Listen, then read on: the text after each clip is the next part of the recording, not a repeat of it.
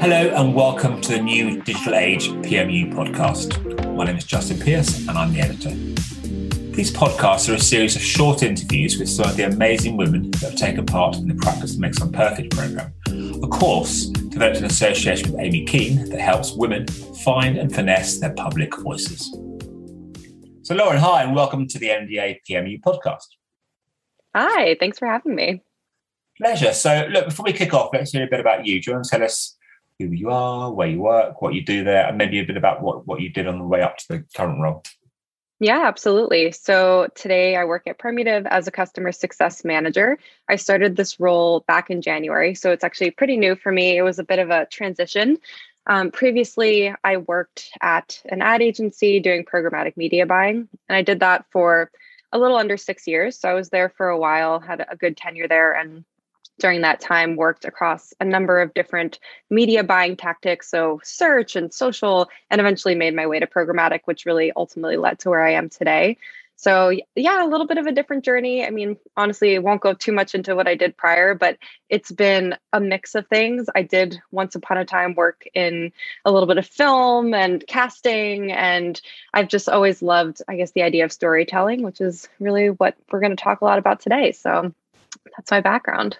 Fantastic. Thank you so much. So we're going to talk about first-party data, the importance of publishers, and obviously there's nothing hotter in the industry at the moment. But we're going to take a slightly different slant because the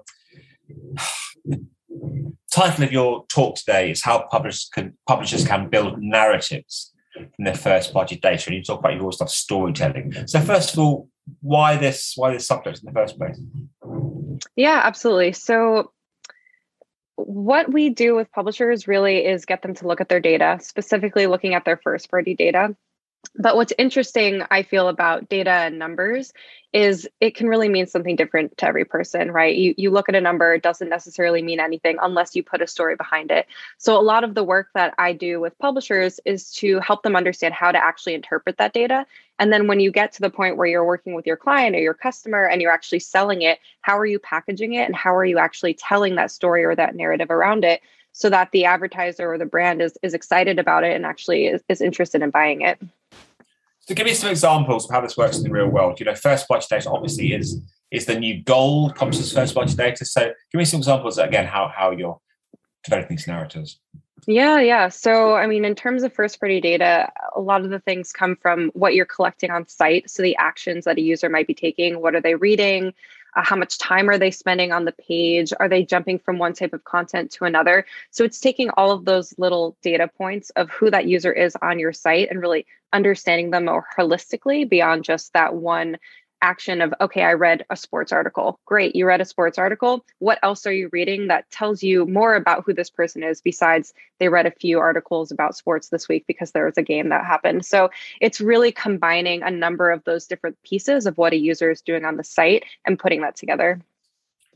I was going to say how good are publishers being, but they're clients. So, but honestly, how good are publishers getting understanding the need for these narratives and using the different sources of data available to them to change the relationships with advertisers? I mean, it's definitely getting better. I think as the industry is shifting away from third-party data, and I'm sure that's something you hear about all the time. It's something that we're talking about all the time.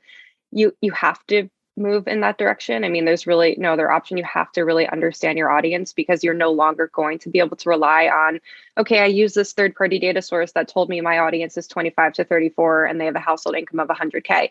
You just don't know that. And we already know that that data is inaccurate. So if you're not working on building that now and really understanding beyond that data and understanding your users, then you're kind of falling behind. So what we're seeing is that publishers really are making a change and they are starting to take steps in building that strategy for themselves.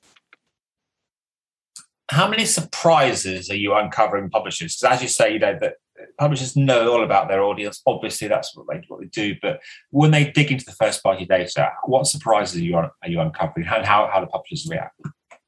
I actually think almost every time we really dive into their insights, we're uncovering something surprising, which is really fun.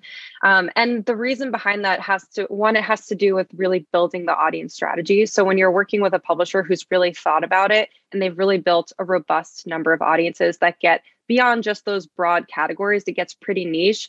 Then when you're actually looking at the data and you're analyzing one audience versus another, you're starting to learn things like, okay, maybe my sports audience is also really interested in reading fantasy novels. I don't know. So it could be something really unique like that where you just wouldn't have thought about it before. And it's something that you can then take back to the advertiser as a new insight. Okay, so take back to the advertiser. So what are you finding? What are they most surprised by, or what are they most delighted by with the find that you have in Publishers Uncover? Yeah, I mean, I think with the way that the advertising industry is changing and how they're able to how there's a lot of challenges in actually understanding their data holistically, they're going to be going to publishers more frequently to ask for insights like this and really to say, I don't actually know what my user is doing on your site. So I think what we're seeing is that advertisers are starting to ask those questions. So whether or not it's a true surprise, it's still them not really knowing the answer and going to the publisher and saying, hey, I know that you can get this for me. So what is it that I don't know about my consumer that you know about them? And these narratives that you have in the publishers build, how's that changing that relationship with the advertisers? How's that either improving or making it more complex? What's happening on the ground? It's definitely improving it. And that's a lot of what I talk about with the publishers I work with in the day-to-day is this is how you build those relationships. Everything that we're working on is trying to get the advertiser to move to more of a direct buy, right? If you're in the open marketplace, you really don't know what you're buying. You don't know what data you're buying.